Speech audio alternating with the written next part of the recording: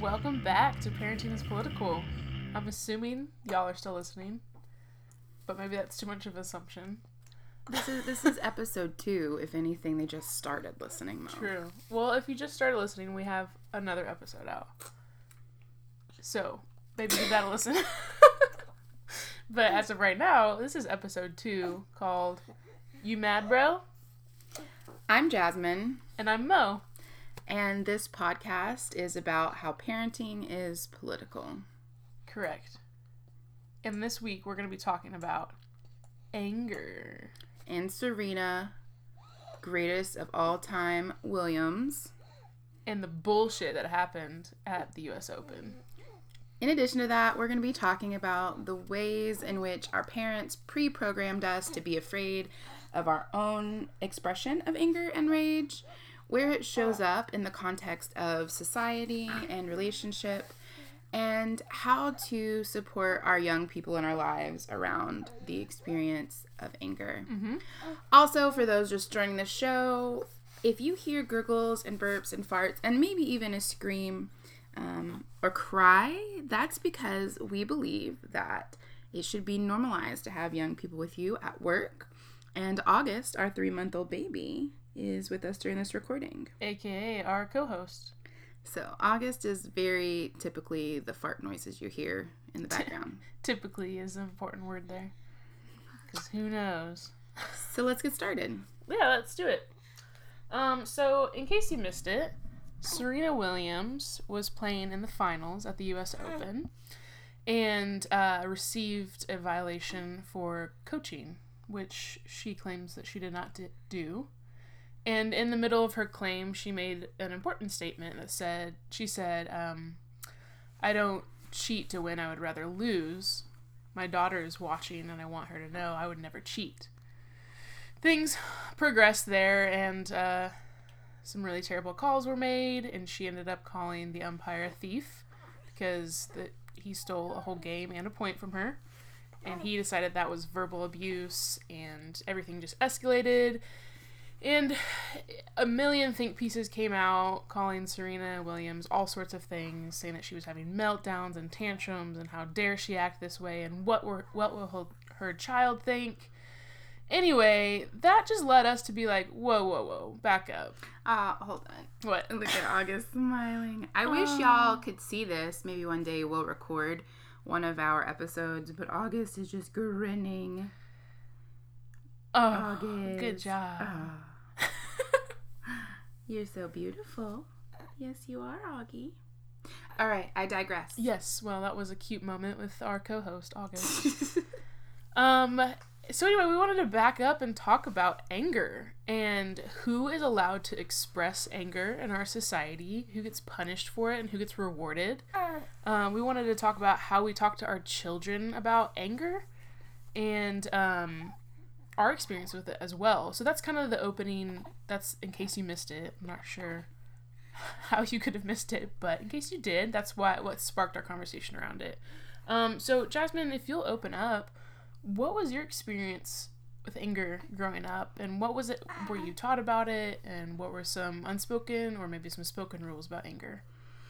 So for me, anger, I think for most brown and black children as well, anger really couldn't be separated from my racial identity.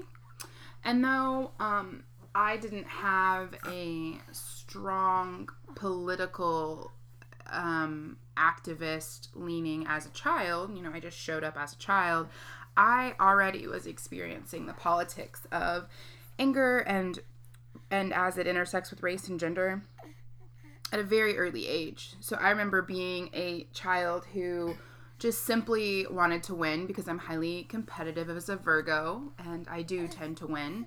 And I tend to be the best in the room. No problem. No, just kidding. I'm just kidding, y'all. I was wait a second.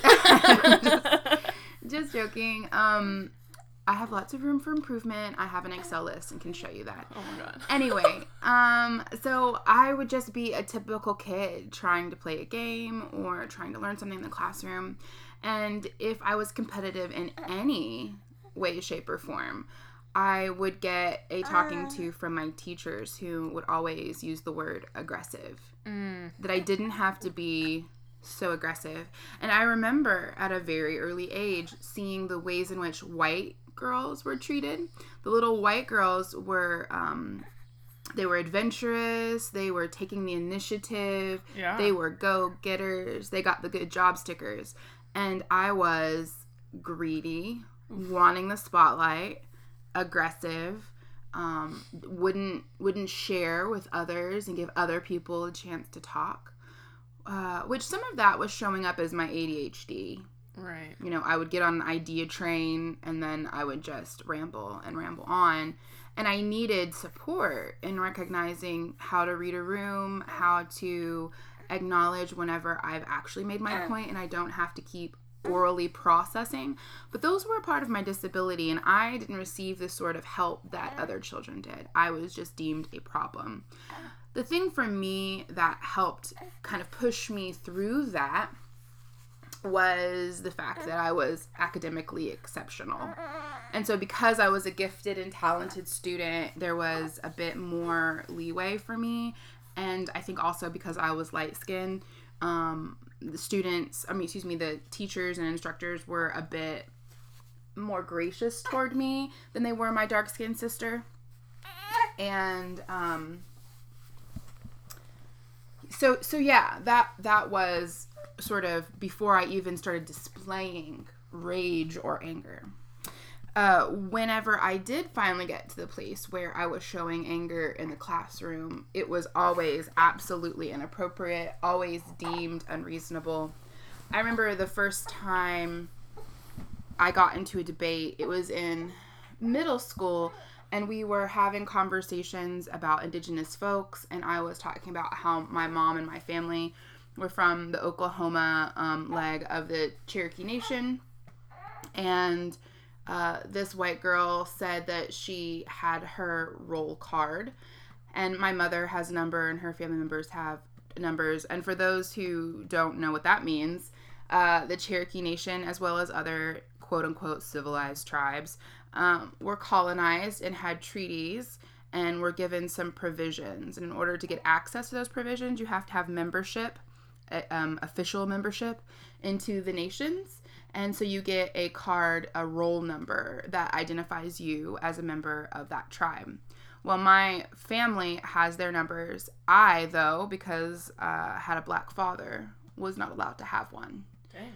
So I was super... Now, they're not to say that there aren't other black kids who are Cherokee.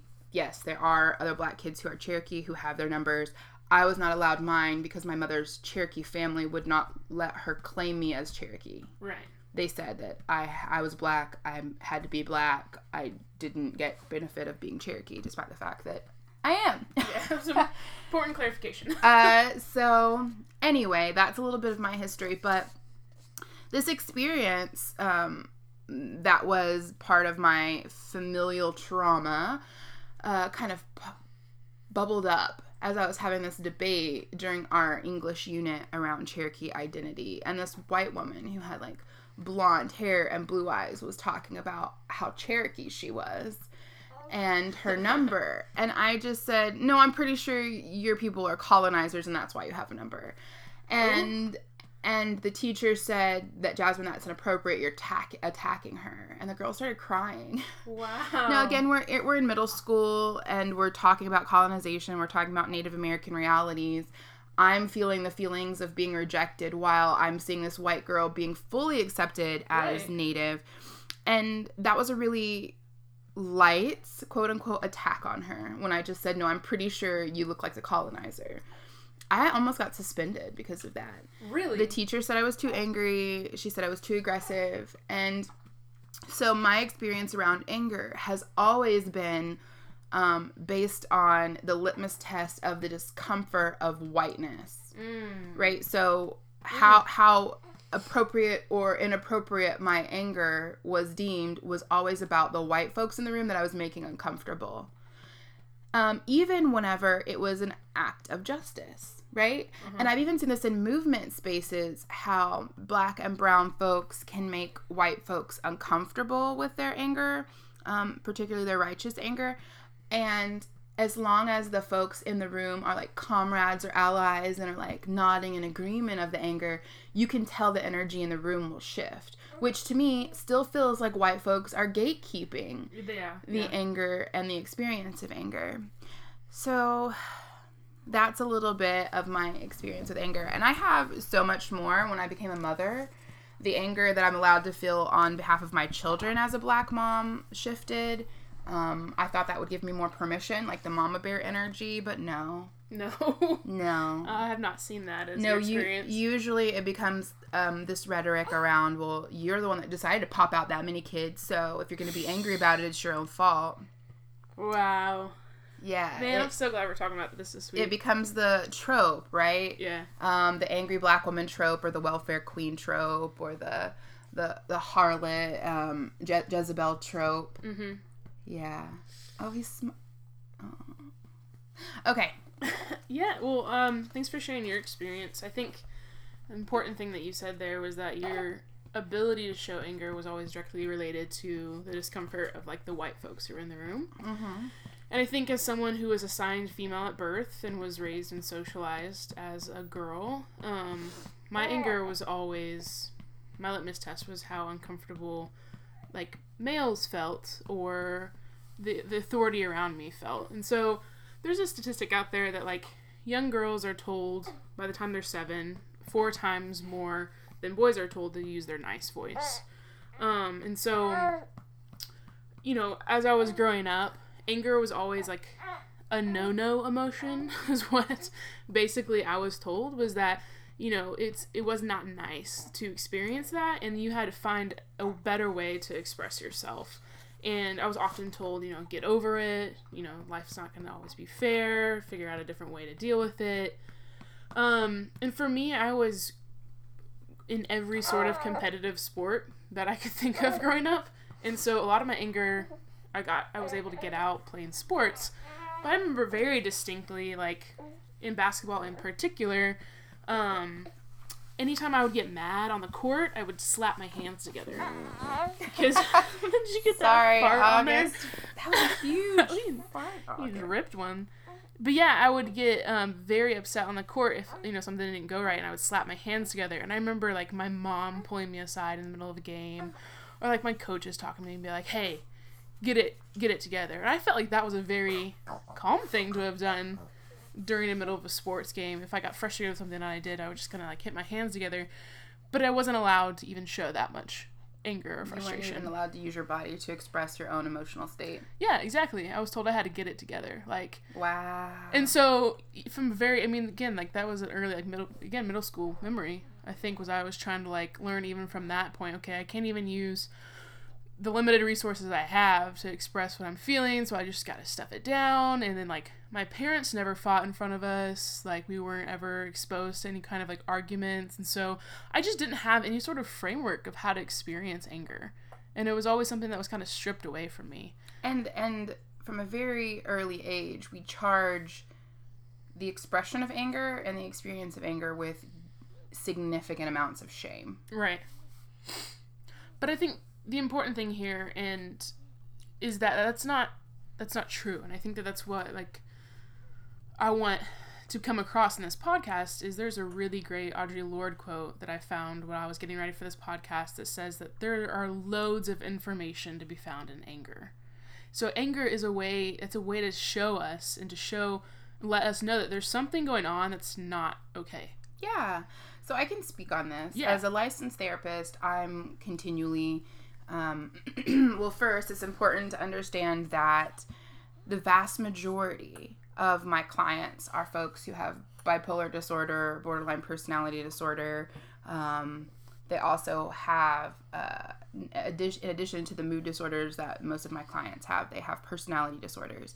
Meaning, from the very early stages of their life, society says that something has broken in them, and so the very root identity of who they are is considered bad and unfixable. So I provide low to no cost service to the quote-unquote worst of the worst, and I don't frame them that way. The field of psychology and society does. So it's really important to note the demographics, because this demographic shows up with a lot of anger. And it's completely justified, by the way, because August is breastfeeding and slurping. Just guzzling over here. Just guzzling it down. So anyway, what I tell these clients is that anger, which is considered a secondary emotion, as in it's not the first thing we feel, it's usually the second or third thing we feel. Anger points us to places in our lives where our boundaries are being violated, or when we've happened upon a narrative that triggers a very charged memory or belief about ourselves, or a false reality about ourselves, right? So anger then serves as this signpost for things that we should explore deeper. And also it's an invitation to act with curiosity around what is actually happening to me in this moment. In what ways do I need to take good care of myself and or notice something about myself or change my circumstances if possible? Right? We usually get angry toward other folks whenever they're violating parts of the values of who we are. And of course, there's pathology in anger. A lot of times, we've been trained to use anger as manipulation. Yeah. And as a source of control, which is absolutely conditioned and supported for cisgender men. Cisgender men are allowed to use anger to control as amount of power. And that goes back to what we talked about at the top of the show, which who is allowed to be angry? Exactly. Because anger can be a source of power, only cisgender hetero white men are allowed to use anger as a power capital. Yeah, they're the ones who get rewarded. They don't get punished for showing anger. It's seen as like a good quality trait. Right. So then whenever we see movement spaces where the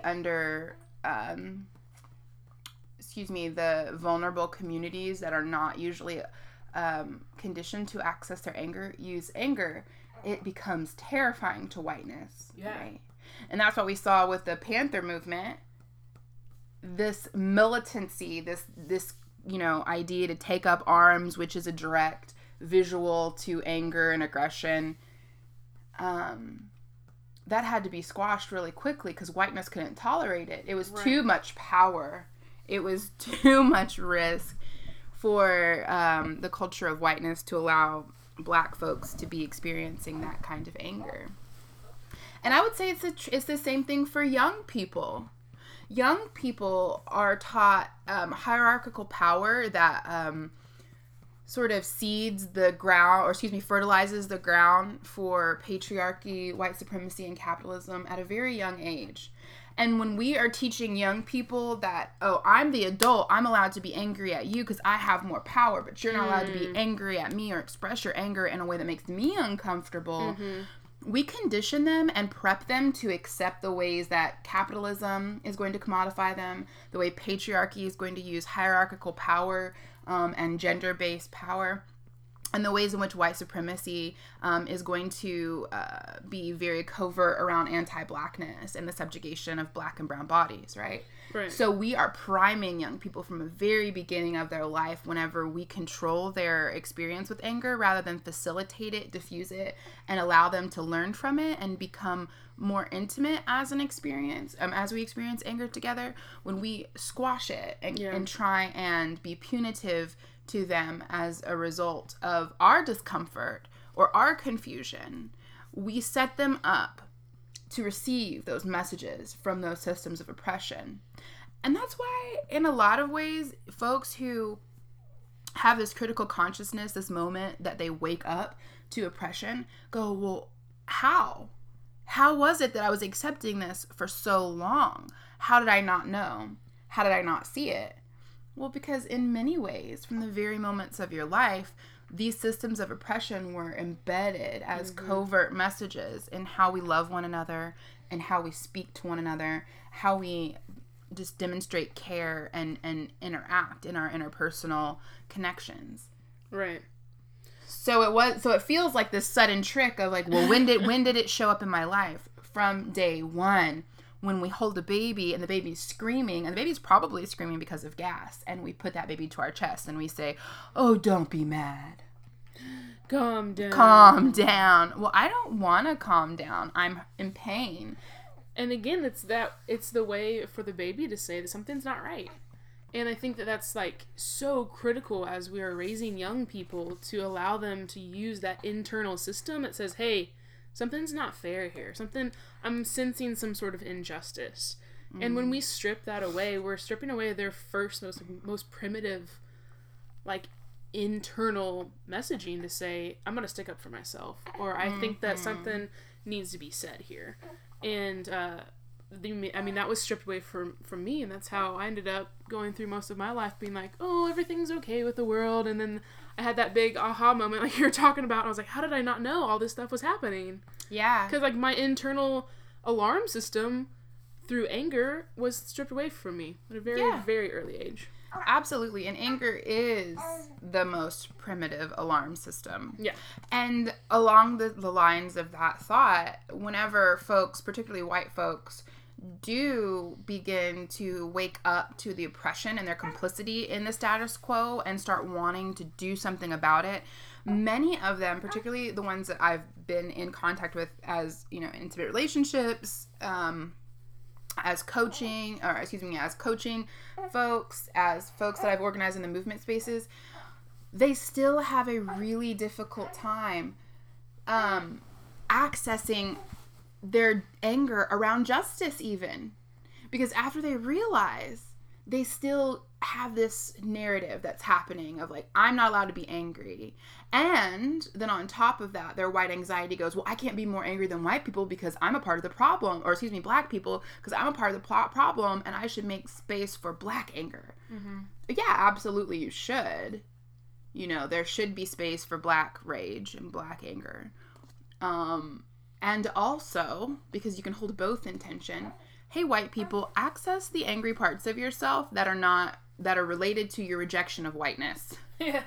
Please. Say that again. Access the parts of yourself that are related to your rejection of whiteness around anger. Use that anger. Anger can be a really good motivator. Totally. And we just are so terrified of it. I mean, I'm terrified of white people's anger for different reasons than white people are terrified of their own anger. Obvi. So then, to bring it back to Serena, when those reporters say, what are you going to tell your kid about your meltdown, as though it's something that she should be embarrassed of? Which, by the way, have they ever asked any white male tennis player what their John kids are gonna think? McEnroe, what are your kids going to think about your... No one fucking asks him. But they asked Serena in a heartbeat, what are you going to tell your kid? I hope she tells her child that she was experiencing a really difficult moment that was layered with oppression and struggle as a black woman, because misogynoir is real, and she was being fully human. Yeah. Because that's all that was happening. Yeah. Which is really important segue into this last story that I have. So when Addison, who is our middle child. Oh my God, she's a middle child. We have two now. She's a cisgender girl. I was really, really mad about something that, honestly, there was no need for me to be as upset as I was. I was overreacting. And in my expression of anger and frustration, I just, slid everything off of the table and just, shoved it on the floor. And Addison was sort of anxious about what was happening. And I let her know, Mommy's okay. I'm just feeling very angry and frustrated. Mommy's not going to hurt you. You don't have to be afraid. Because oftentimes the societal messages are, if someone's angry around you, you're in physical... You're going to get hurt. Physical risk, right? And after she saw that it wasn't about her and that she wasn't at risk, she was like, wait, I can do that? And I said, you can do what? And she's like, when I'm angry, I can, express it with my body. I could, punch my pillow. I said, absolutely you can. And that was how the conversation and the realization happened with Addison. And, you know, with the other siblings as well, that I had been teaching our kids these lessons around anger and uncomfortable emotions, but I hadn't really been overtly providing a sort of medium for the expression of those things. So you're saying that she learned it by watching you display it, correct? Yes. But I had never given her express permission around certain things or kind of coached her. Mm-hmm. We teach kids how to bathe their bodies. We teach them how to use the restroom, how to eat, how to behave in public. But oftentimes, kids are only left to infer what they are and are not allowed to do around emotional experiences. And it requires being intentional. Mm-hmm. Like, you intentionally have to teach kids what to do with those really big feelings. And even those small feelings, like boredom. Like, what does a kid, you know, besides get out of my house and don't come back until the streetlights come on, how does a child handle the experience of boredom and loneliness, which will be another episode we talk about, but concerning anger. So I created this resource that helps you teach your kids about anger, and I'll walk through that really quickly. So the first thing you want to do whenever you're teaching your kid about anger is to get curious. You want to know what was the precipitating event that triggered the kid's anger. And this is a really good opportunity for you to learn something about your child, the child, and yourself, really. It's a place that you get to deepen your empathy and your connection and to diffuse some of the shame that surrounds anger. Yes. The next thing you want to do is explore. So you'd ask the child about where the anger lives in their body. This is important because a lot of times we don't have a verbal expression of anger, we have a physical expression of anger. And those of us who have been conditioned to not display the anger or let it out of us will internalize it. Yeah, and I really, really love this one because this was something I definitely was not ever taught. Was where in your body do you feel these things? Like, that's so important because it not only does it ground you with yourself, it helps you understand, like, oh, I am feeling this. I'm carrying it in my body in these places. And that can also help us understand, like, why is my neck so sore all the time? Or, like, why is my lower back always hurting? Mm-hmm. There's something that's alerting me that, like, okay, something's not right in this situation. Now, be prepared to accept the answer that the child that you're talking to gives. Because, oh, hold on. We've got a spit up alert. And that came out of August's nose, too. That was impressive. Baby.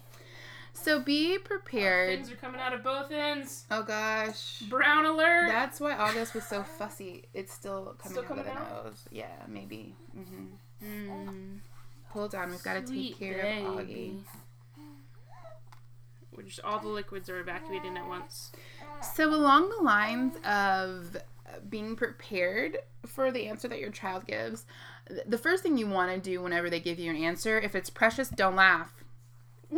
Truly, don't laugh, because laughing indicates a lack of seriousness, and the last thing you want to do is demonstrate to the child, the young person, that you're not taking serious the experience they're having. So even if they're like, my anger showed up in my butt. Okay. Your next question is, okay, what's it doing there? Is it making the muscles tense? Is it vibrating? What color is it? How does it feel? Is it hot or cold? Is it uncomfortable?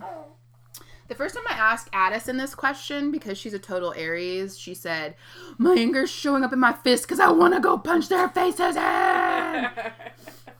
Right? So I was able to say, it sounds like you're really angry and you want the other person to feel the pain that you're feeling. Which is the next step of this resource. Announce the feeling. So name the feeling and then become sort of a scientist or explorer with your child and look for the feelings that are underneath the initial response of anger. So when Addison said she wanted to punch her friend's face in, I was able to say, oh, this seems like you want to create pain. You're feeling some pain. And then after I helped her uncover that she was feeling pain, and that's why she wanted to hurt someone to make them feel the way she felt, the tears started rolling in. Yeah. It was, yeah, you're right, Mommy. It hurt when they rejected me, so I want them to feel physical suffering. So announce the feelings. Help the child name what's underneath the anger. And this is also, aside from your opportunity to build a vocabulary around emotional experience, it's also an opportunity to bond and normalize the experiences of emotions. Yeah. And also to give the message to the child that feelings aren't requests for action. I told Addison, there is okay that you want to fight someone. It's okay that you want to punch them. Just because we feel it doesn't mean we have to act upon it. Mm-hmm.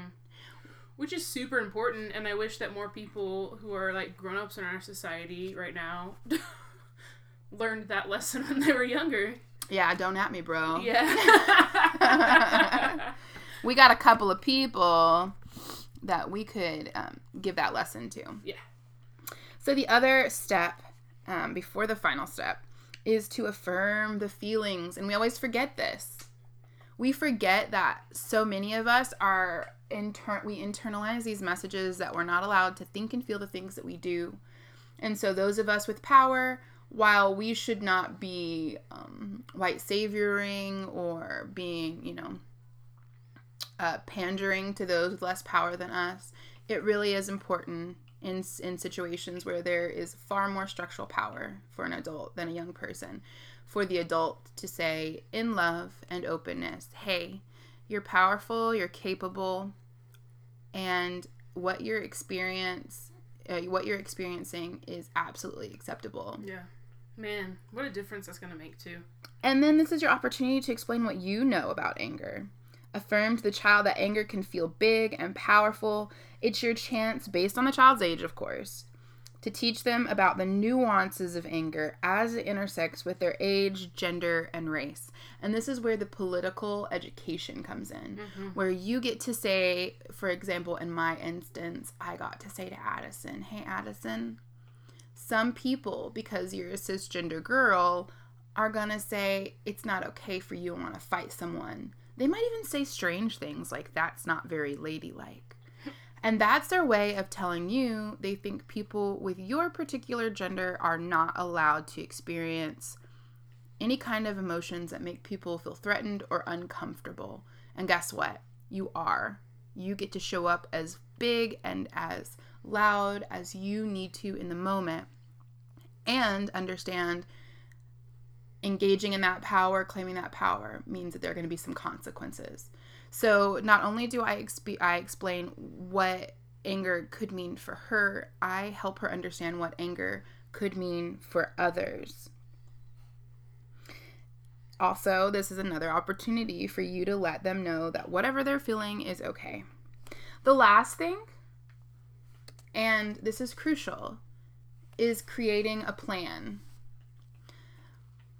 What we often fail to do outside of what I mentioned before, affirming, is that we don't plan for next time.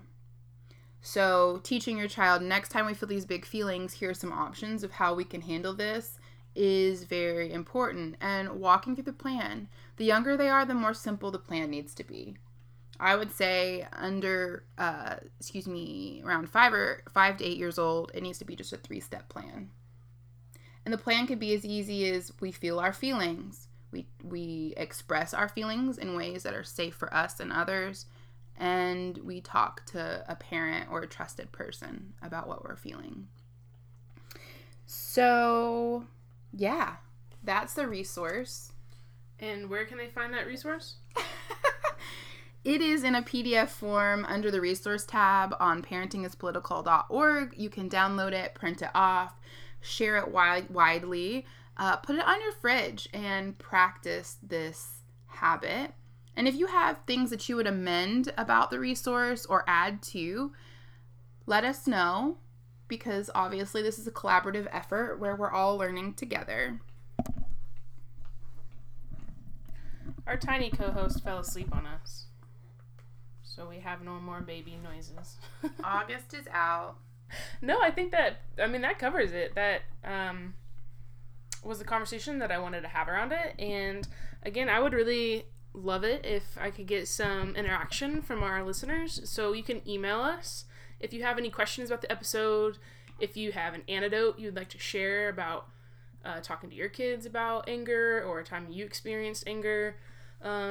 Shoot us an email. We have an email set up at contact@parentingispolitical.org. Or you can find us on Instagram at parentingispolitical, and unfortunately, we are on Facebook as well. Wah, wah, wah. And we just want to remind folks who are new to this that you're going to hear lots of sounds and moving around. Yeah.